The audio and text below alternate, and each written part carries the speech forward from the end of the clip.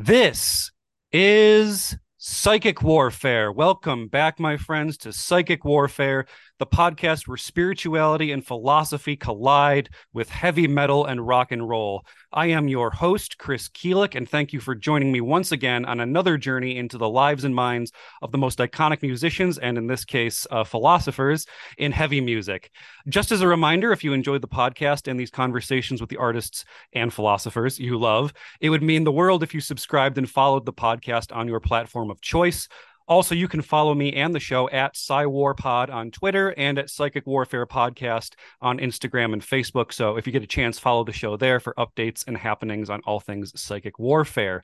This week, we are shaking things up a bit yet again as we feature an actual philosopher and metalhead on the show, Dr. William Irwin, professor of philosophy at King's College in Pennsylvania, and editor and contributor of Metallica and Philosophy, author of The Meaning of Metallica, as well as a myriad of other books that tackle philosophy, both through his own original thought and through the lens of pop culture and music.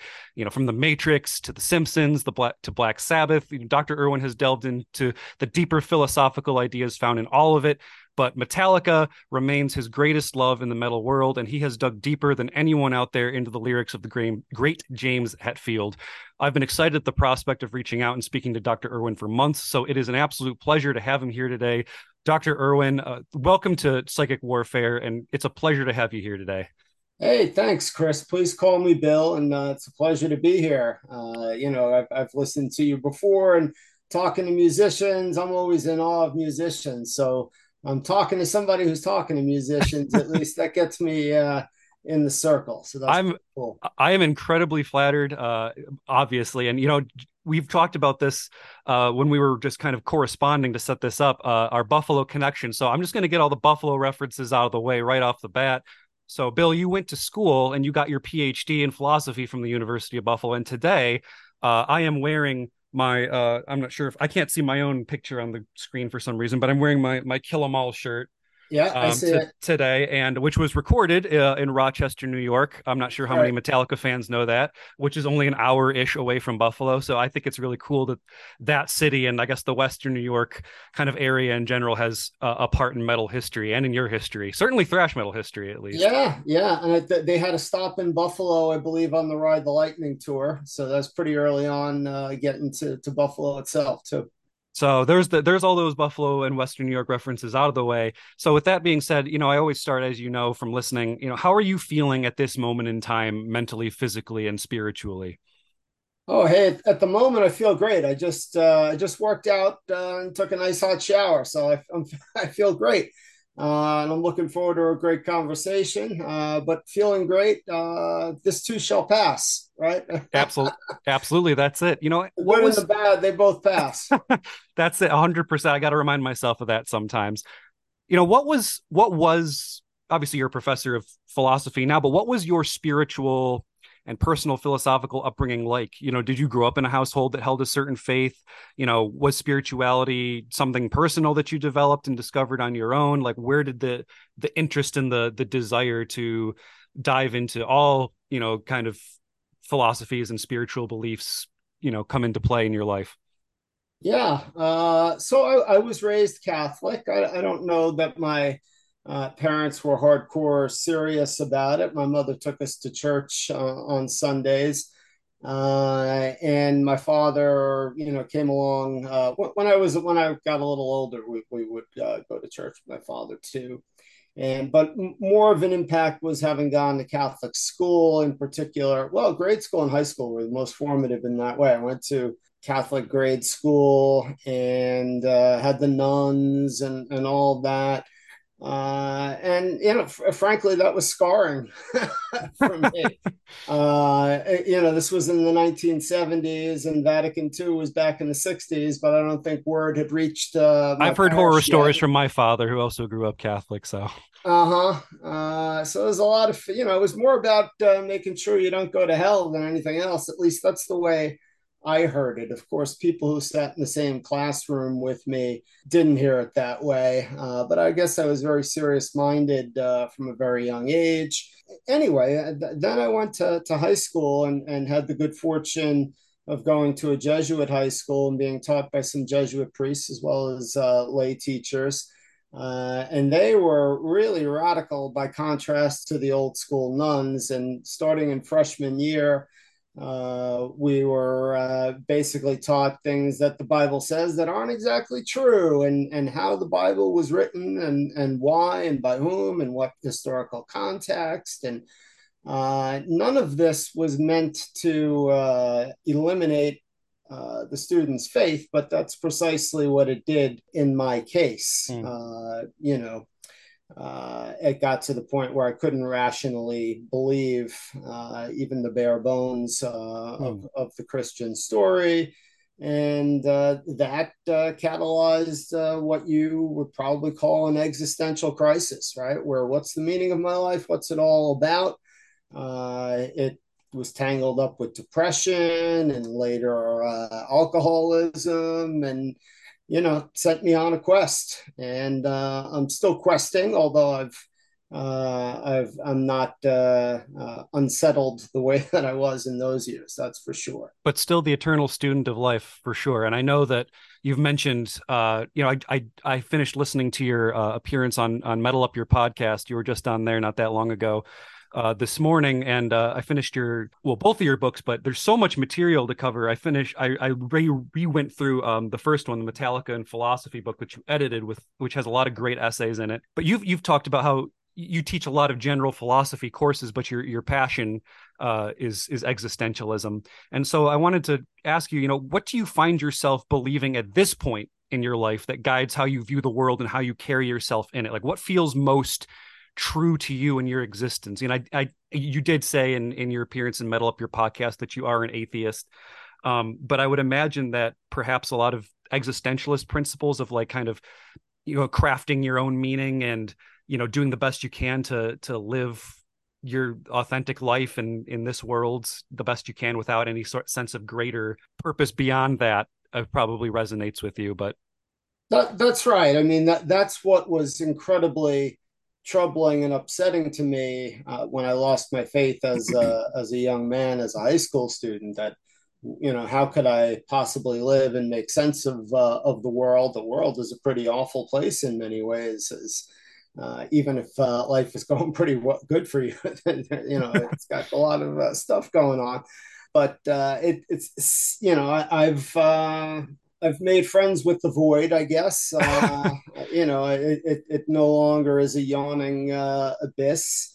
And I live my life valuing individual freedom, individual responsibility, crafting my own meaning, finding purpose, without the need for it to be enduring, because nothing really ever lasts. And without the need more and more for applause and that kind of thing. And I'm very much a fan of the idea of enlightened self-interest. I draw on all kinds of different philosophies, and I teach a course in Eastern philosophy. And something that Confucius claimed, and he's not a figure who's often tied to enlightened self-interest, because Confucianism is such a communitarian and community-based philosophy that people don't think to make the connection. But he claimed that by the time he was 70, he could do whatever he wanted, and it was the right thing. I love that. Yeah, I love that. I feel like I'm 53 right now. I don't think I'll make it there by the time I'm 70. And I hope I live then, and I hope I'll live a lot longer than that. But I feel like I'm heading in that direction, at least, right? Where what is in my self-interest, I see more and more as in the broader interest of the people I love and care about in the broader world. That's really awesome to hear. Like I've never heard that quote before. I resonate with so much that despite I just turned 30. I'm not nearly, not there yet. And I don't know if I'll ever get there, like you said, but so much of that already resonates with me. And, I'll go back to that later, specifically in terms of James Hetfield, and maybe sharing maybe perhaps that he shares some of that. But my initial presupposition for starting this podcast was that at some level, we're all searching for meaning and a higher truth in life, but on a more like down to earth level, we're searching for practices and beliefs that can make our existence within ourselves and with others easier, kinder, better for everyone. And talking to musicians in general about the practices and beliefs that have helped shape them and connecting those to philosophical and spiritual teachings. But I worked under the premise that I think metal and metalheads, perhaps, probably, maybe due to my own bias of loving the genre, have more of a predisposition to really think critically and introspect, as I find a lot of metal very introspective and both inwardly and outwardly emotional and analytical at the same time, if that makes sense. I think that's very right. I was going to say, do you agree with this, or do you think this is just a product of like my own bias and kind of singling out like metal as like this, particularly introspective, emotional, and analytical genre? Well, I mean, we may both be biased, and I'm sure we both are biased, but I think it certainly does. It does present that way, and I'm not as up to speed on metal. That's been, except my ability to listen to newer bands just disappeared on me at some point, and I wish it hadn't. I've made the effort, but certainly the metal bands that I love and treasure, and that certainly is true of them. And I've been listening to your podcast, and it certainly is true of the artists who you've interviewed. And listen, there are other genres that can make a case too, punk and Oh, for sure. some subgenres of country and some parts of hip hop. But let's just say it breaks away from the dominant mainstream of pop music, at least pop music these days.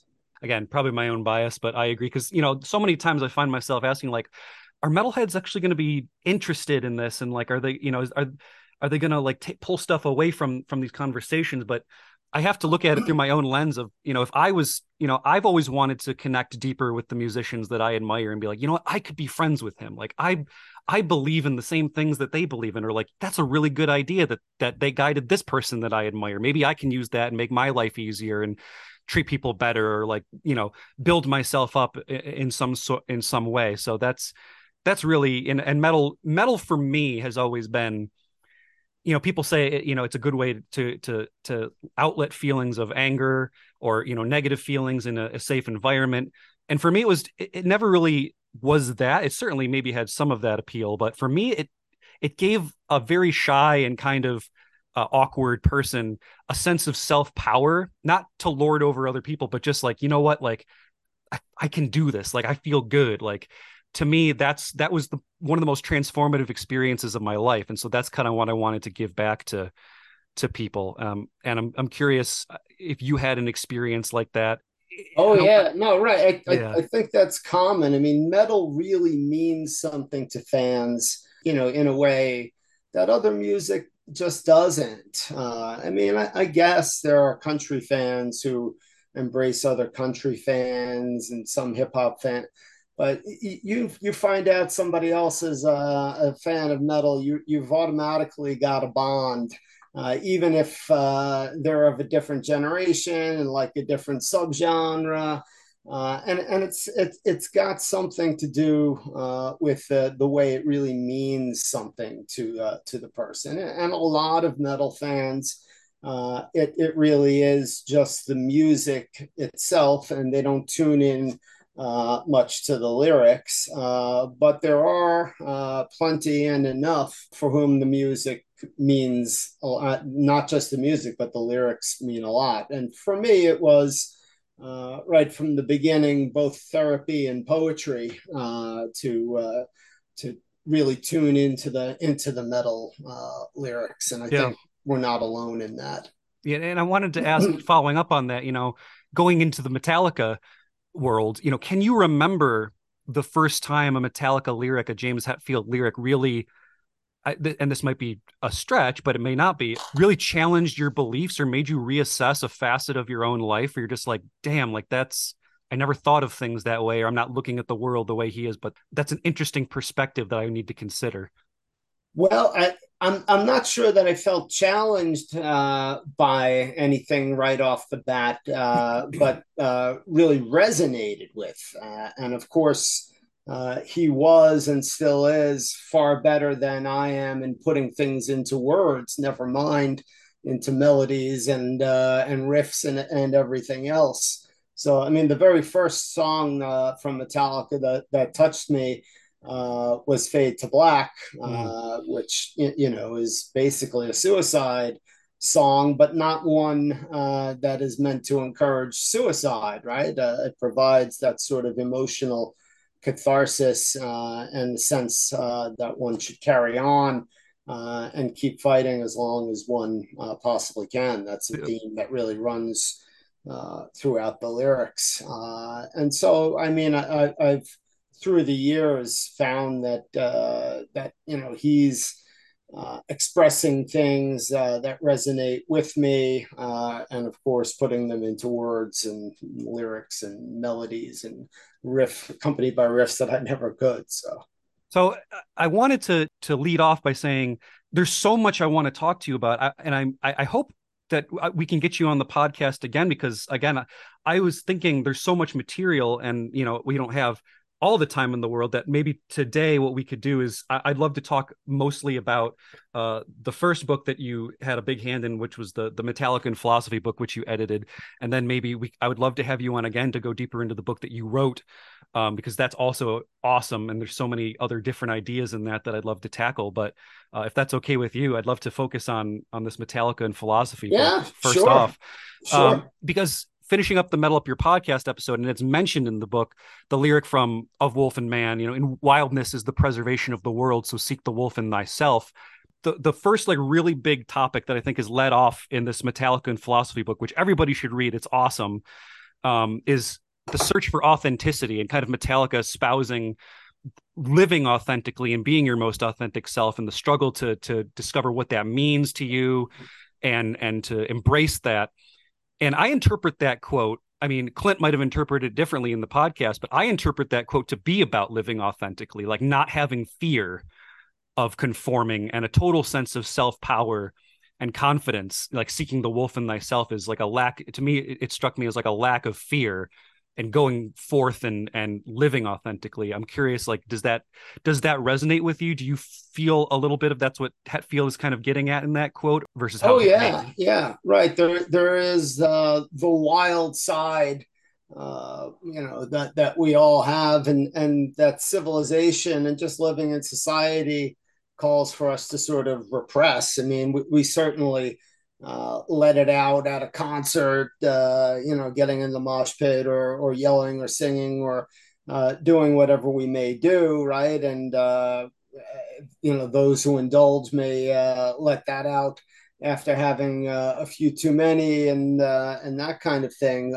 But what's interesting about that song of Wolf and Man, right, is that the setting is basically hunting, right, which is something that Hetfield really enjoys, mm-hmm. and there's something about being out in nature that's not only healing but transforming and gets you back in touch with the side of what it is to be a human being, an authentic human being, that we're, sort of asked to rein in and compromise on a repeated basis, starting from sitting up straight in Catholic school and learning to get my cursive handwriting, which I never got terribly good Still, at. I'd rather type. I still can't do it to this day. No, no. So, and fuck it, right? Yeah, I don't need it.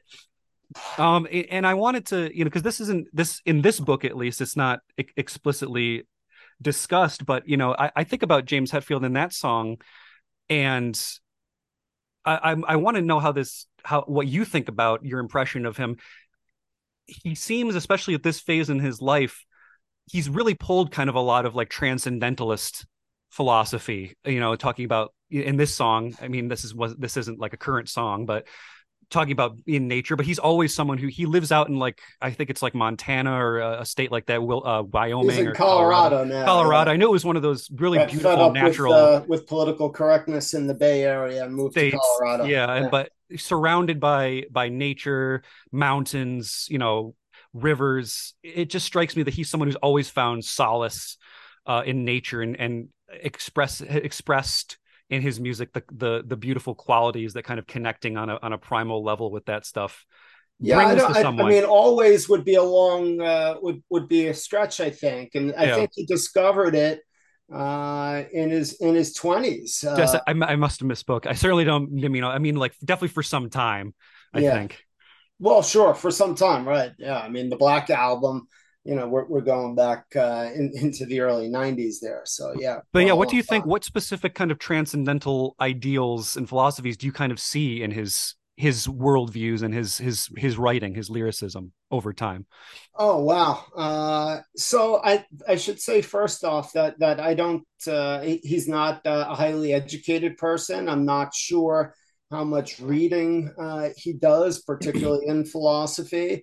So I think it's quite possible to reinvent the wheel and sometimes even improve on it. And he's a poet more than a philosopher, and so I wouldn't want to say that he's drawing on existentialism or drawing on transcendentalism or any of those isms so much as you sometimes see them manifested in the songs, right? And I think from the beginning, there's a strong concern with freedom and authenticity, and those are the themes that begin from the rallying cries of Kill 'em all. You got your Kill 'em all shirt on there, which is basically a mission statement, and lots of we second person, first person plural lyrics there, right? Where it's not only the band, but forming a metal militia or an army and Yeah. that kind of thing, right? And he used to talk in concert about going out and causing a little senseless destruction before playing Seek and Destroy, right? And there's Yep. that kind of juvenile, adolescent fuck you rebellion that we see on Kill 'Em All, and then it develops, becomes more self reflective very early in the career with Ride the Lightning and going forward. And I see real existentialist themes of freedom, responsibility, authenticity that can be traced throughout the albums, but really from early on.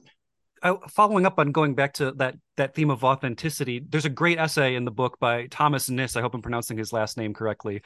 That talks about John Stuart Mill, who was a 19th century British utilitarian philosopher, and his ideas of authenticity and an authentic life, and that it isn't just about momentary pleasures. It requires activity, not passiveness. And in your eyes, and perhaps in James Hetfield's eyes, how can we distinguish? And I was thinking about this question. I remember I watched this video of George Lucas, and he was talking about kind of the morals that are encompassed in Star Wars, especially in the prequels, of contentment versus joy, where like contentment is the short term, the passing pleasures of life, whereas true joy, which is it's longer lasting and ultimately the most fulfilling kind of happiness and authenticity. So how can we distinguish? How can we have the wherewithal of ourselves to be like, okay, is this a passing moment of pleasure? Am I really living an authentic life by am I chasing some short term thing, or am I experiencing, is this a long term joy? Yeah, so that's a great question. Let me just say for listeners who aren't familiar, the book that Chris is referring to, Metallica and Philosophy, is one that has 20 plus chapters to it, and they're all written by different philosophy professors and scholars.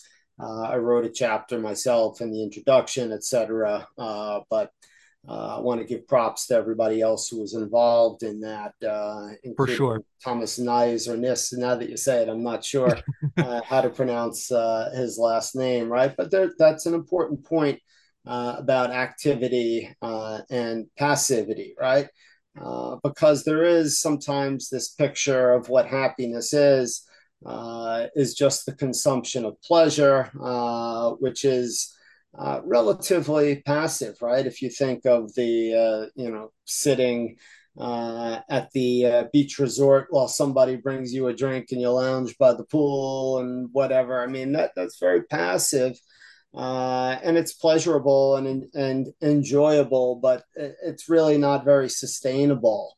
And I think what Metallica has been about from the beginning is rather than simply. I mean, they like to kick back and have a good time for sure. I mean, who doesn't? Yeah, but the pursuit of something, right? Even if you don't know what it is that you're after, right? And this sort of harks back to the idea from Confucius that I had mentioned at the beginning, right? Where you're young, and what seems to be most important is whatever, sex, drugs, rock and roll for sure, but the things that are more passively consumed rather than some kind of longer term pursuit. And this is something you have to give Metallica, lots of credit for. Even though different people slam them for their changes of direction at one point or another, they started off not trying to find the easiest way to success. There was real artistic credibility. They, essentially invented a new genre of music or subgenre. They didn't bow to whatever forces would have them commercialize it. Master of Puppets came out, MTV, and everybody is clamoring for a video. They won't do it. So there was always this sort of long term vision of artistic integrity and the pursuit of actualizing a voice and a sound that is more important than just taking a shortcut and grabbing the prize before it's fully earned.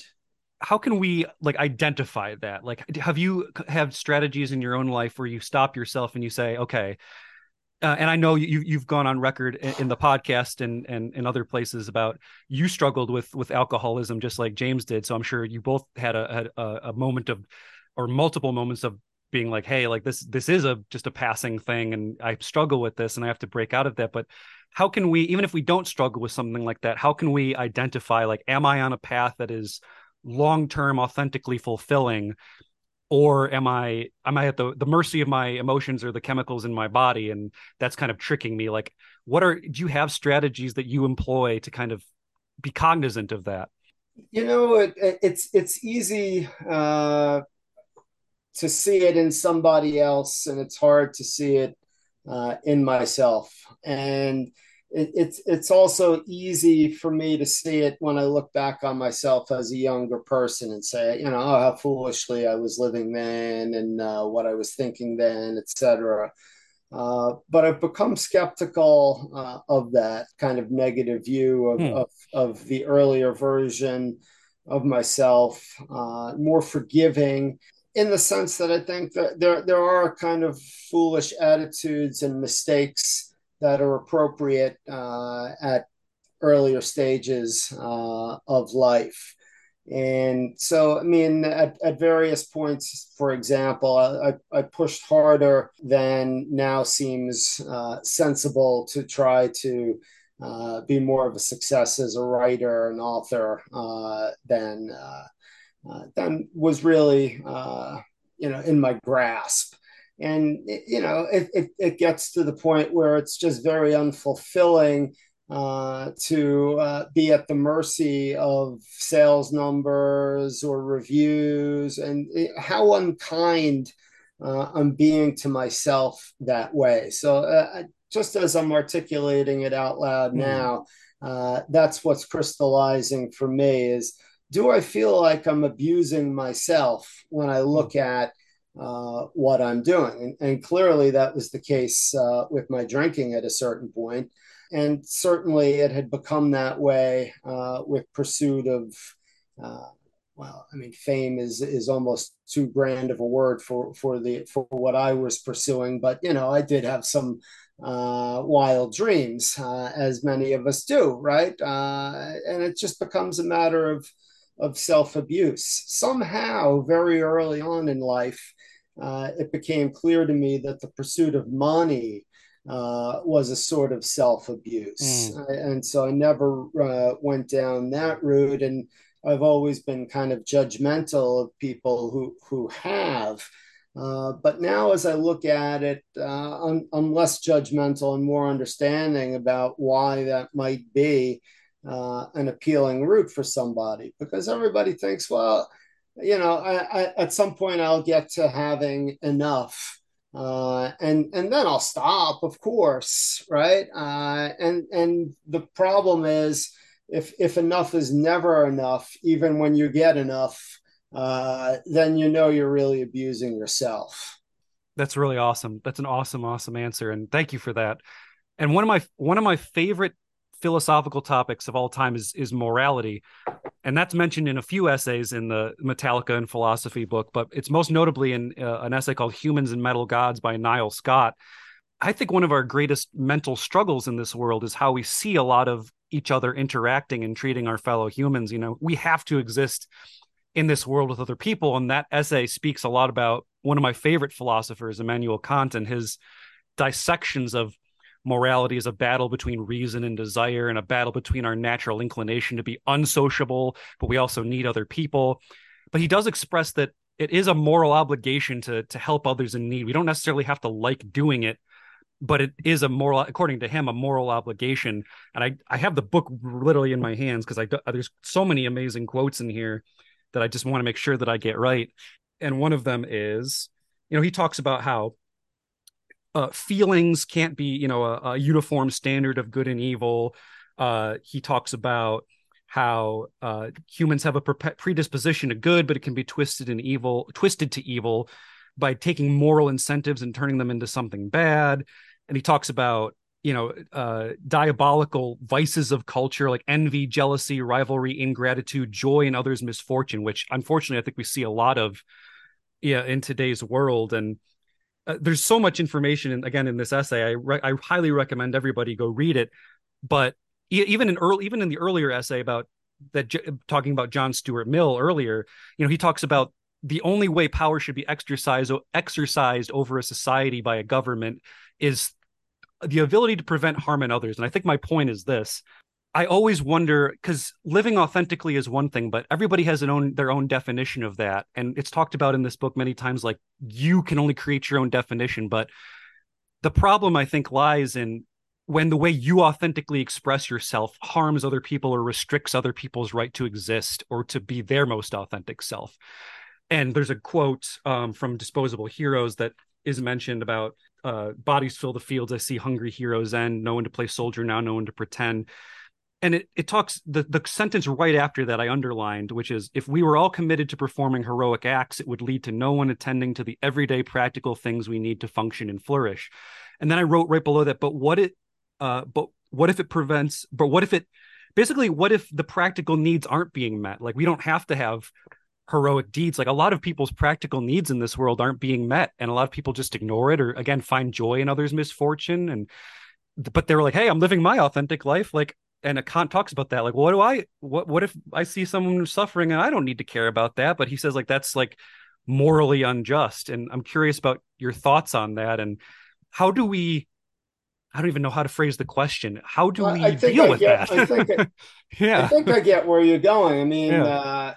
speaking as not only a recovering alcoholic but a recovering asshole, I've been the authentic asshole. You could justify a lot in that. Hey, I'm just being myself. I'm just living the way that's true to me, etc.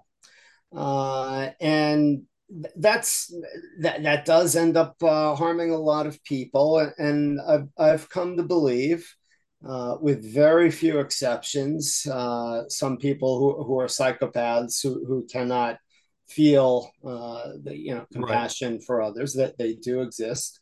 But when I harm someone else, I harm myself. And so being the authentic asshole and justifying it in the sense of, listen, I'm not doing anything that really hurts you. Suck it up and whatever. There's no way that that doesn't get stuck in my craw and in the back of my mind as well. And so I've come to think more and more that it's just the truly enlightened self-interest. And if it's my self-interest to be authentic, the way in which it's most in my self-interest to be authentic is in a way that really doesn't harm other people and that recognizes everybody else is going through their own shit. Everybody's fighting the battle that I know nothing of, as the quote says, and all of that. And your reference John Stuart Mill and the harm principle, right, which basically is that a government shouldn't be involved in restricting the behavior of adults unless it causes harm. And there's debate about what Yeah, that's constitutes a very harm. hard term to define. It is, yeah. Although in our times, I think there's an important difference between harm and Yeah. defense. Kant would say like it's any things any rational person can agree on, but then again, what does that mean in any sense, you know? Yes, Yeah. and right, not everybody is Maybe through our particularly. eyes, not everybody's rational at least. Yeah. Well, more and more people take offense at things and claim to be harmed by it. And listen, that's taking it a little bit far.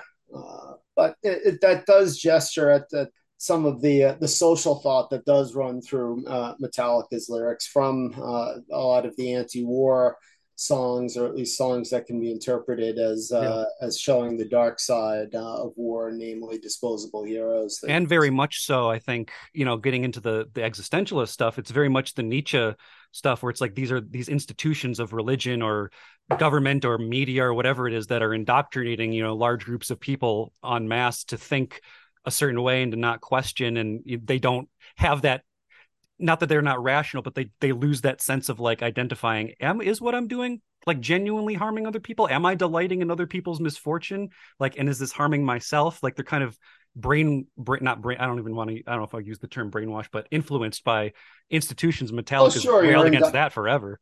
you're indoctrinated, and this calls to mind. I mean, we become sheep pretty quickly and pretty easily, whether in the religious realm or the political realm, and so calling to mind the lyric that you had brought up before about seek the wolf in thyself, right? Yeah, That's a nice contrast to the sheep, and in of wolf and man.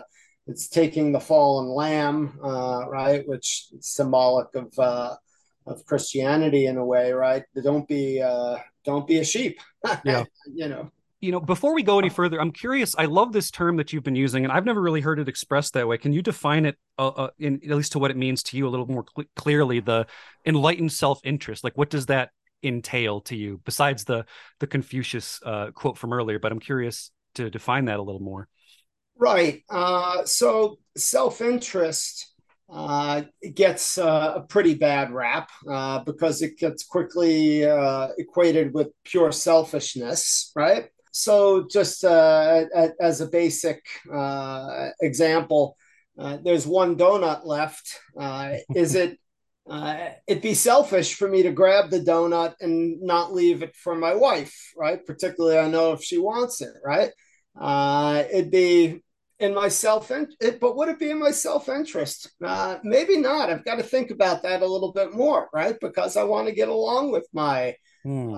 wife, right? And the more broadly that I reflect on the consequences and implications of my actions, enlightened, not kind of brute, kind of gimme caveman, take it sort of attitude toward life and other people, the more I come to see that, well, it really encompasses the people who are on my team. My wife is on my team. My children are on my team. Who else is on my team?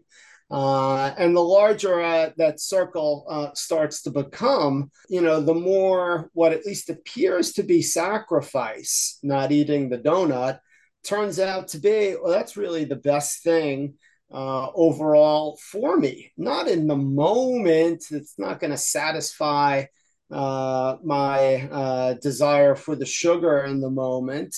But it really is the best thing for me, even though it looks like it involves a sacrifice. And so, if you go back from that to that line from Confucius, by the time he's 70, it's no longer difficult. It's no longer a sacrifice. I mean, they didn't have donuts when he was talking, but to leave the donut, that's exactly what I want to do.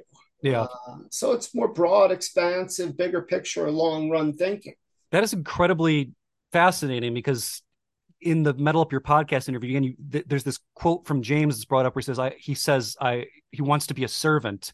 Yes. And I love that because I think, have you seen kind of this, do you think that that's kind of the crux of it, is that there's been perhaps a rise of selfishness rather than a rise of that enlightened kind of, or self-interest, but that the self-interest still leaves room for, again, compassion for a lot of other people in their battles, and not, and Oh, like what it they're dealing runs with. throughout Hetfield's history and his lyrics, where, I mean, uh, he had been manipulated by his father, was a very domineering figure, and that's the sort of model that he internalized. That love is control, to quote the lyric. And you see this in the song "King Nothing," which they're playing again in concert these days, which is cool. And it's all over the new album, as well as in other songs from the back catalog. That he's being selfish in a way that turns out not to be in his self-interest. Right? Yeah. What ends up happening? Jason Newsted leaves the band largely because he can't deal with him. You know, a marriage ends in divorce. Friendships are strained, right? People don't really like me as much as I thought, right? All of that happens, and I see profound developments in him as a person across time, to the point where, as you mentioned, he has tried to conceive of playing concerts and probably other things as well, as service to others. Now, that could sound really egotistical, like you're so lucky to see me. But I believe what he means by that is that instead of doing it because that's what gratifies my ego to Yeah. It's hear like I give of people myself. applaud, instead I'm tuned into the fact that so many people Mm. traveled so far to be here. Some of these people have never seen me before, heard this song before. All of that kind of thinking, which I would characterize as part of enlightened self-interest. Yeah, exactly. And oh man, you're tying right into the next thing I wanted to go into on page 157 in the essay, Fade to Black, which is mostly about suicide, but there's a great quote from James Hetfield that I'm going to read where he's talking about the lyrics of Fade to Black. And he says, "Yeah, well, you can kind of rest on the whole, well, this is art, so fuck off, freedom of speech thing. But when you're up there on stage, anything you say can be taken literally, and you have to be conscious of that. There's a real sick feeling of power when you're on stage. You can start a riot or put everyone to sleep if you want it. On the other hand, as soon as you start being responsible with your lyrics, you start fucking with your integrity. Writing is therapy for me, so fuck everyone else, you know?" And he brings up this interesting idea about being, if you wield a certain degree of power over people, you have to be cognizant of that and you have to recognize that while still not sacrificing your authenticity. And my question is, how do you think he and Metallica and we can recognize, wrestle with this idea of recognizing our own power if we do have power over other people, but still be good to each other? Because you mentioned, like, who's on my team? Like, how can we better think like, hey, I don't know this person that, I may be just, unconsciously discriminating against, or, I may have this bias towards, but how can I see them as like being on my team and treat everyone, on earth with respect and kindness, at least to a basic degree.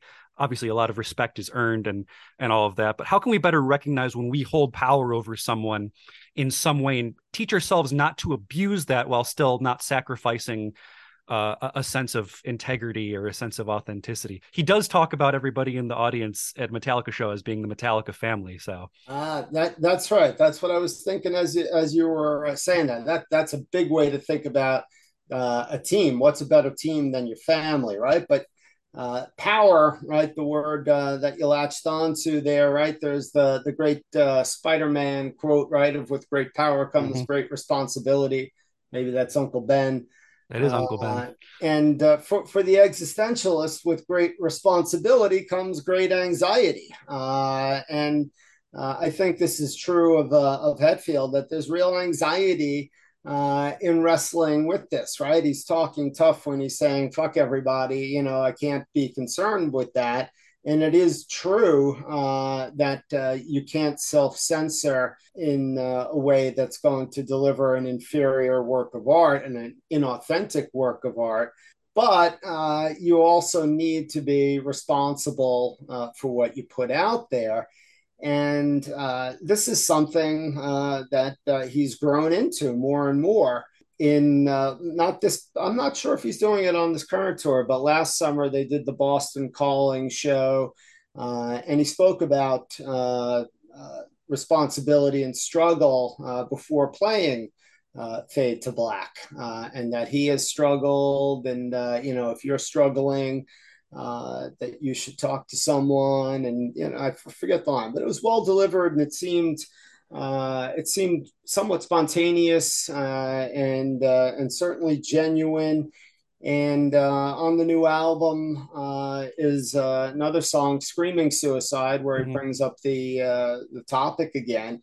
I mean, that is real power to have, where you're putting out there songs that really do impact people's lives, and there is, there's no doubt that songs like that have saved people's lives, Mhm. and saying that kind of thing from the stage, which a younger version of Hetfield wouldn't have felt comfortable doing, too touchy feely kind of thing, and calling.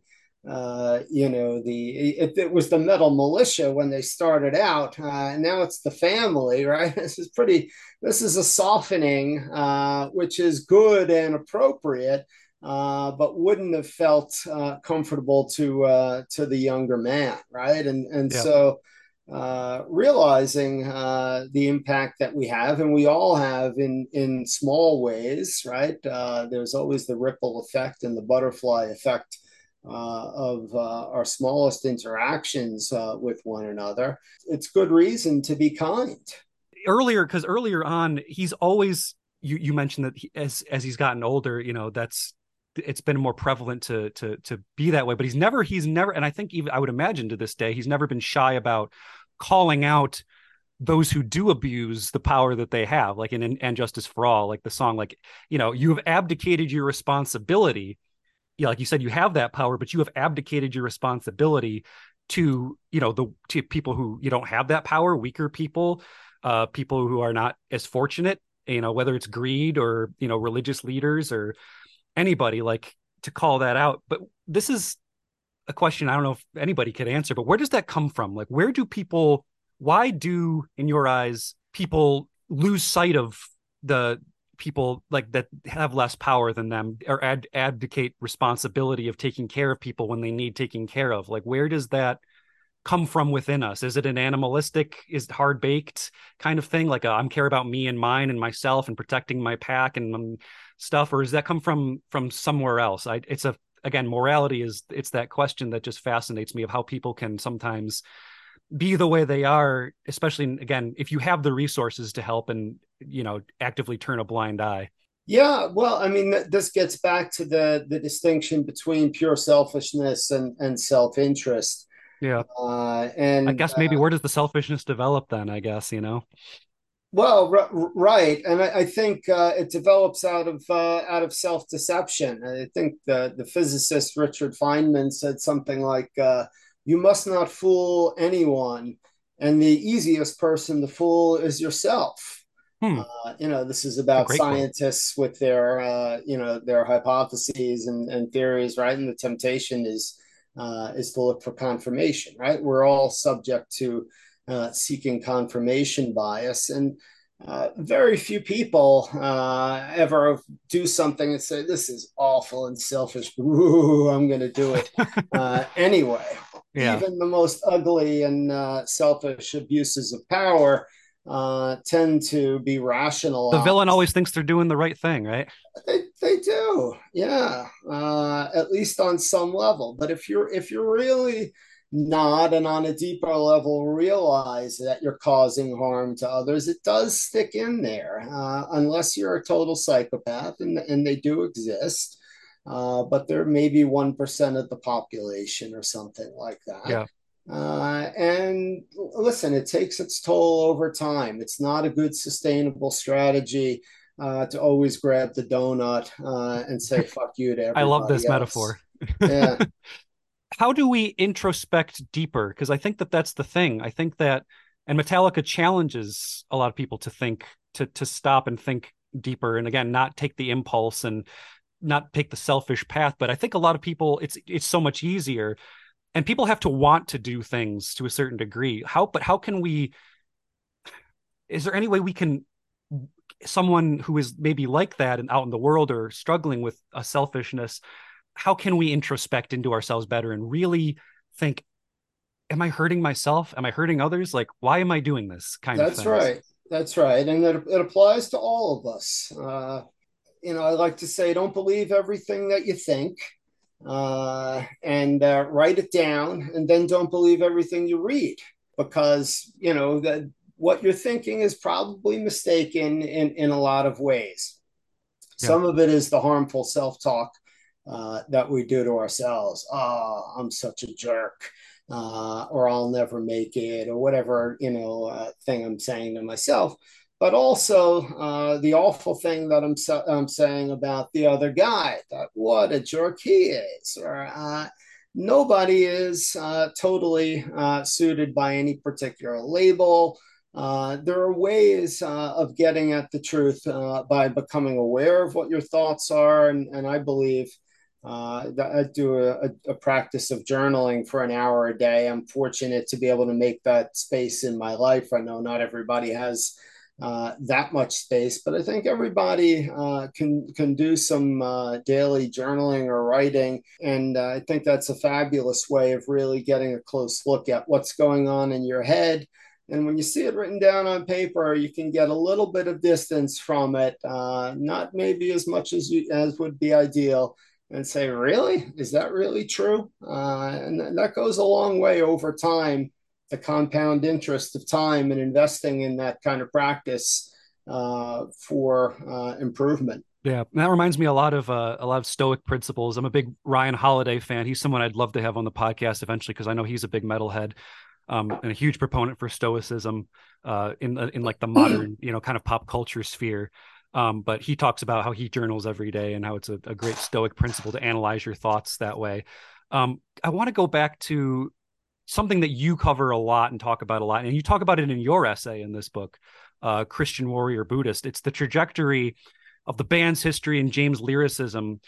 It very much, in my eyes, mirrors the experiences and growth that you have gone through, you just expressed, and many individuals face. And, it's going from the wild swings of a slightly hedonistic and adrenaline fueled period, search for authenticity in living, the middle period that couples with a strong distrust of others and institutions and a lot of self reflection and fear and despair. But then finally, in the latter part of their career, where he's at right now, I would imagine, and it's extended, to the 72 Seasons album. Yeah, I think James has and the band have really found a wisdom of balance in all things. It's that middle path that Buddhism embraces that you discuss in your essay, the place between desire and fear, the place between the early period and that middle period. It's in the between there. I think a lot of us end up here as we age. And obviously, James has gone through a lot, and you've gone through a lot with his rehab stints and other personal crises. But do you feel that the majority of people in this world, that this is a natural evolution of our psyche as we age, just due to the kind of accruing of experiences in our life? I think it is. There's no guarantee of that progression.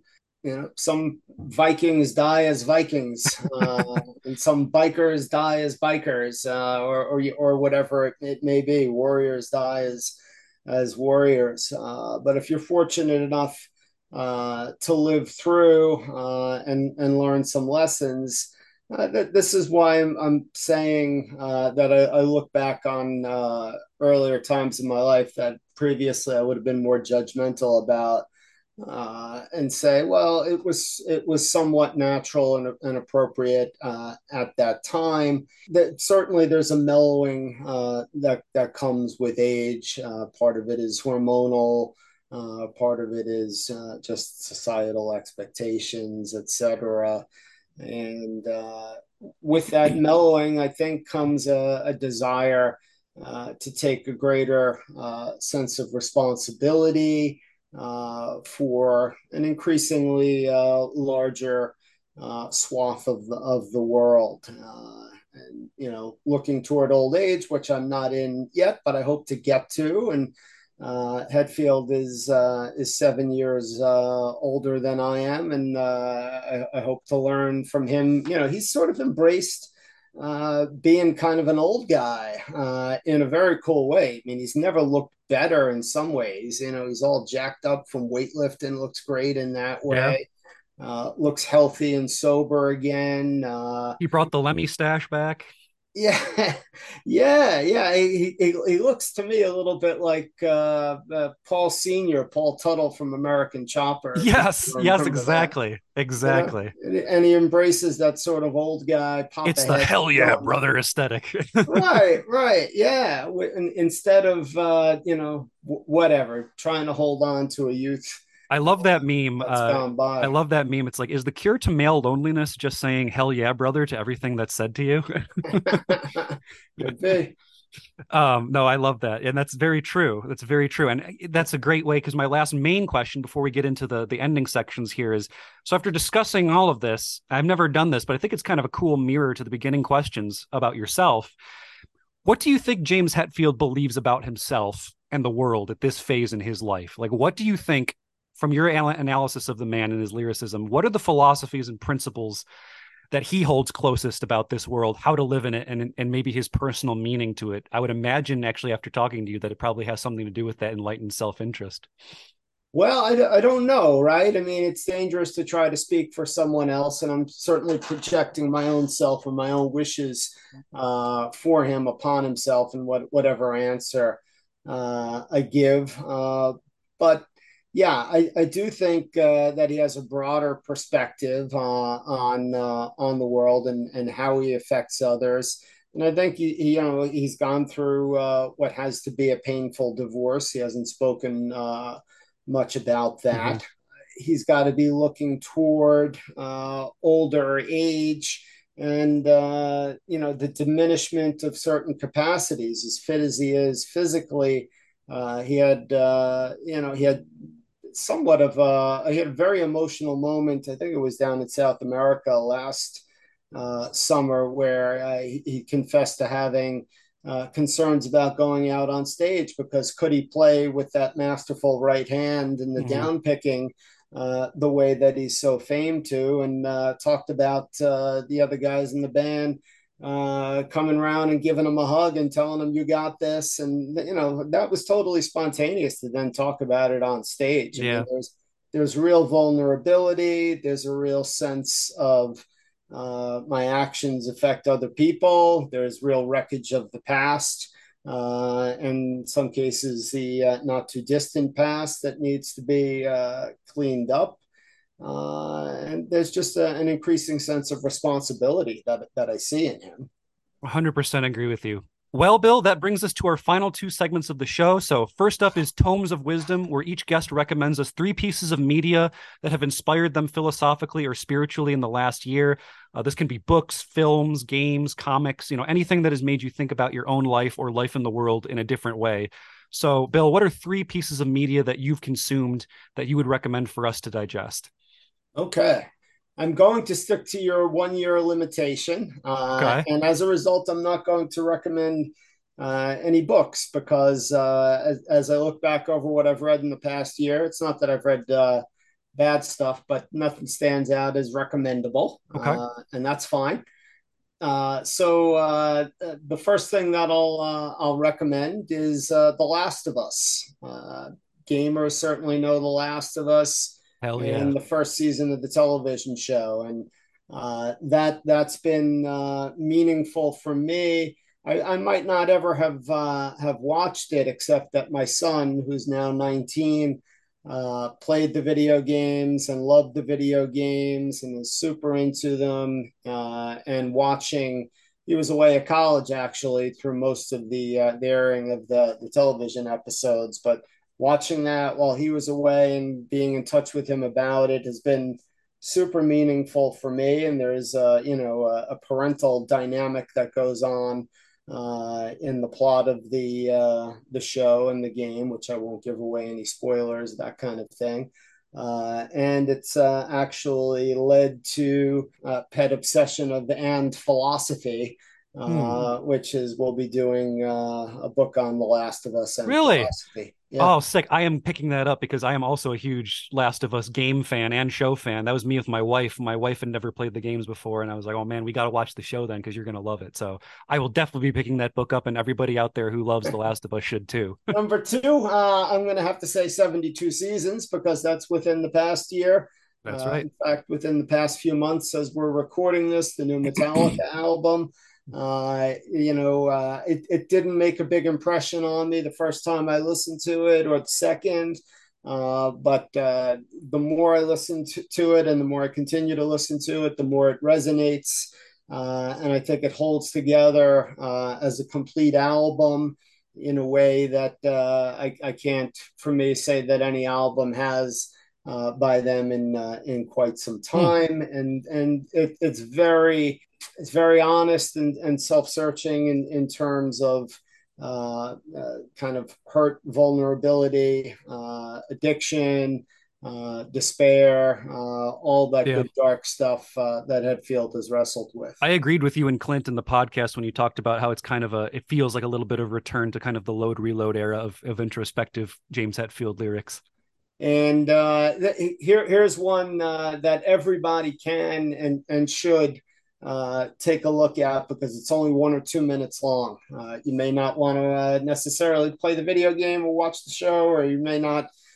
You may hate on Metallica and not even want to dig on 72 seasons, but photographer who did the work on 72 seasons has tweeted some videos that he's taken at recent shows. I think the guy's name is Lee Jeffries, Hmm. and you can find his website, which has got cool stuff. But if you find him on Twitter, you can find the videos that he's tweeted out. And the one that I find most moving, one of the European shows, Hetfield is sitting with his hands together and his head down in what appears to be a bit of prayer or meditation, whatever it is that he's doing to commit himself to service in the concert he's about to perform.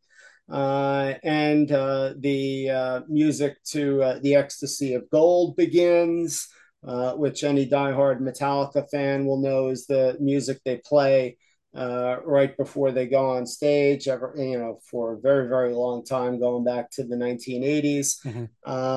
And he sort of kind of looks up and tunes into it. And there is sort of really nice interaction with fans because these shows are in the round and outside. It's not like he's sitting in a place that's backstage and hidden. Anyway, I can't do it any justice by that description. but it's short, and you can find it if you follow Lee Jeffries, LJ something or other on Twitter. And I find it really moving, and I think anybody would. I do too. Just from your description, it sounds like a really powerful moment that I would love to watch. So people should definitely check that out. And so finally, this is the segment that I like to call the chaser. So in the chaser, we ask the same 10 rapid fire questions for each guest. And as you know, I'm sure we ask that they keep their answer to 30 seconds or less, but you also know that I'm not a stickler on that if it goes over. So are you ready, Bill? I'm ready, Chris. All right. Do you believe in fate or free will and why? I believe in free will. I don't think I have any choice. I think it's a user illusion that's built into the system somehow. Philosophically, I can't see any way that I have it, but experientially and emotionally, I can't find any way not to act as if I do. What is a stronger force in the world, love or hate, and why? Uh, Probably love, just because it's so remarkable. There's probably more hate spread out there in little pockets, but when you have love, that's pretty amazing. Who are the three most important spiritual and moral guides in your life and why? Wow. I don't know that I have spiritual or moral guides. I probably have more like partners. I don't like to put anybody on a pedestal these days. My wife is certainly my most important partner. I don't take the donut; she gets to have it, and that kind of thing. And I think a lot about my father, who passed away 14 years ago, Mm, despite his imperfections. He'd know the right thing to do, even if he wouldn't be doing it himself. And usually it boiled down to just don't sweat the bullshit, and it's all bullshit, even though he'd be sweating something that was complete bullshit himself. So I try to remind myself of that, particularly when I'm parenting my own son. mm. That's what I really wish he was here for. And third, I don't know. I mean, I had a high school guidance counselor, a Jesuit priest, Jack McSherry, who since has passed on, who was very meaningful for Mm. me, and may, in some small part or big part, quite frankly, have saved my life at that point. What was the most spiritual place for you where you grew up? And again, I'm sure you know, like this doesn't literally mean like spiritual, it can mean just like a place that had a sense of power that you might not have known how to identify it as such at the time. Well, this will sound like I'm joking to a lot of people, but Long Island. I grew up on in Yonkers. My parents didn't have a very happy marriage. The house was always in tension, it seemed to me. And when I go to Long Island for Thanksgiving with my aunt and uncle and cousins there, they had a very happy house, and it just was something. What is this? This I want to. Mm. I just kind of want to make this last longer. And it wasn't just that. Just walking around. I remember walking around in the mall in Long Island. I thought, these are my people here. I felt like I belong here.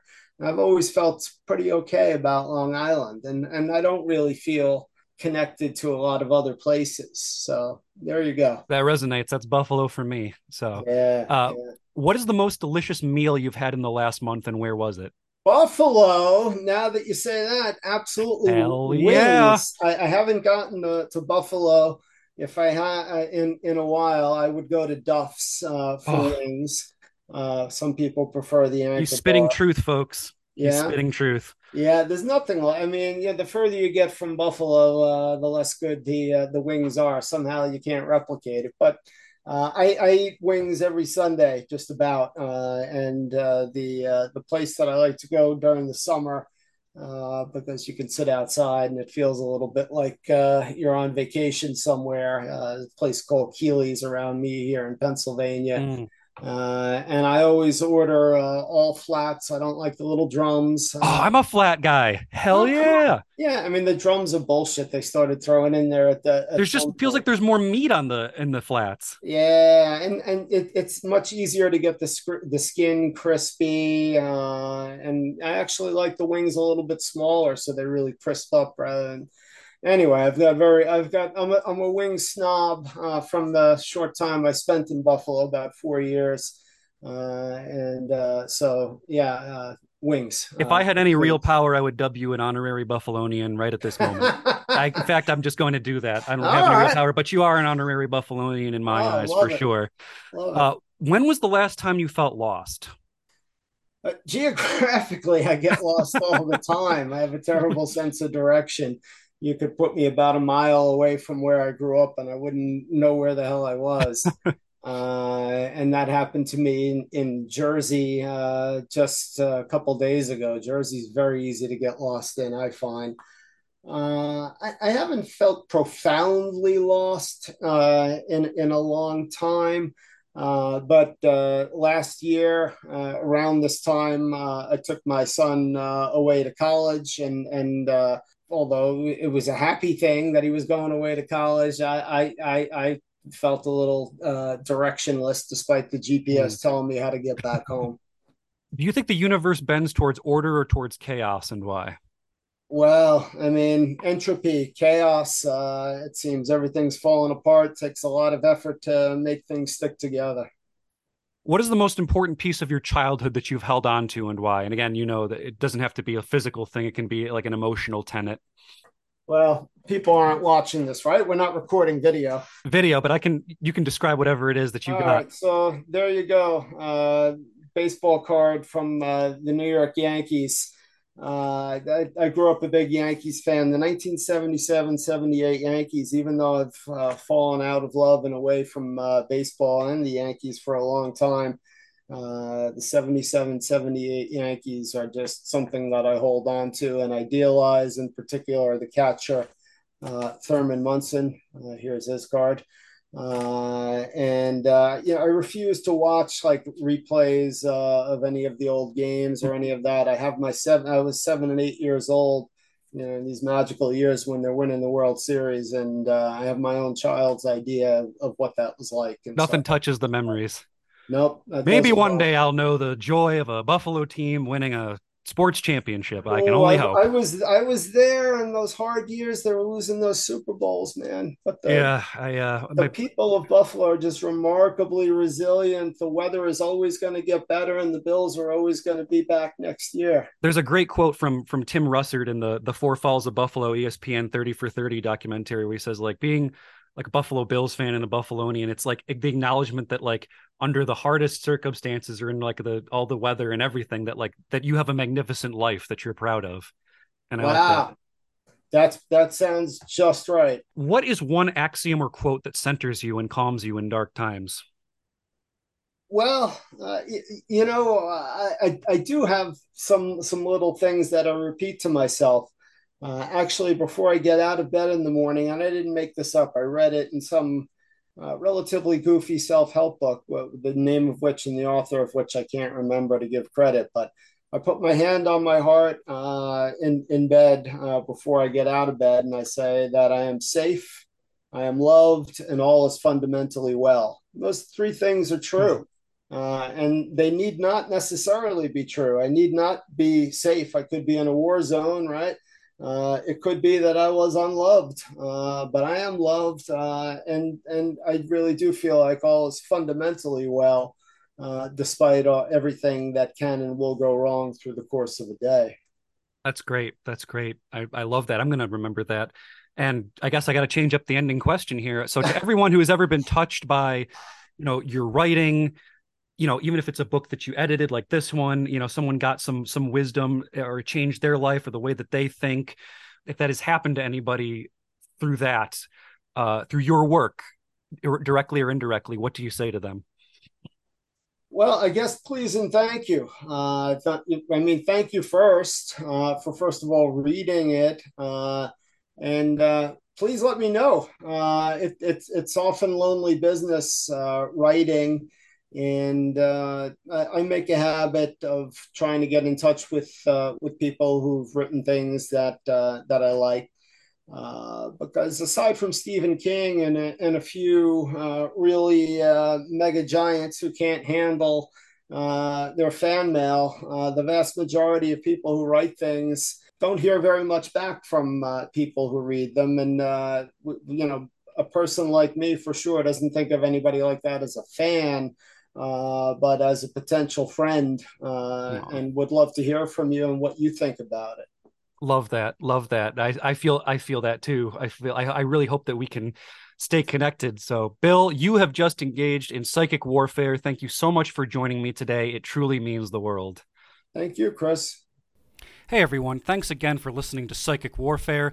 If you like content like this for the rock and metal scene, it would mean a lot to me if you could hit subscribe or follow on your podcast platform of choice. Also, you can follow me at Risk with a K on Twitter, and you can follow the show at PsyWarPod on Twitter and Psychic Warfare Podcast on Instagram and Facebook.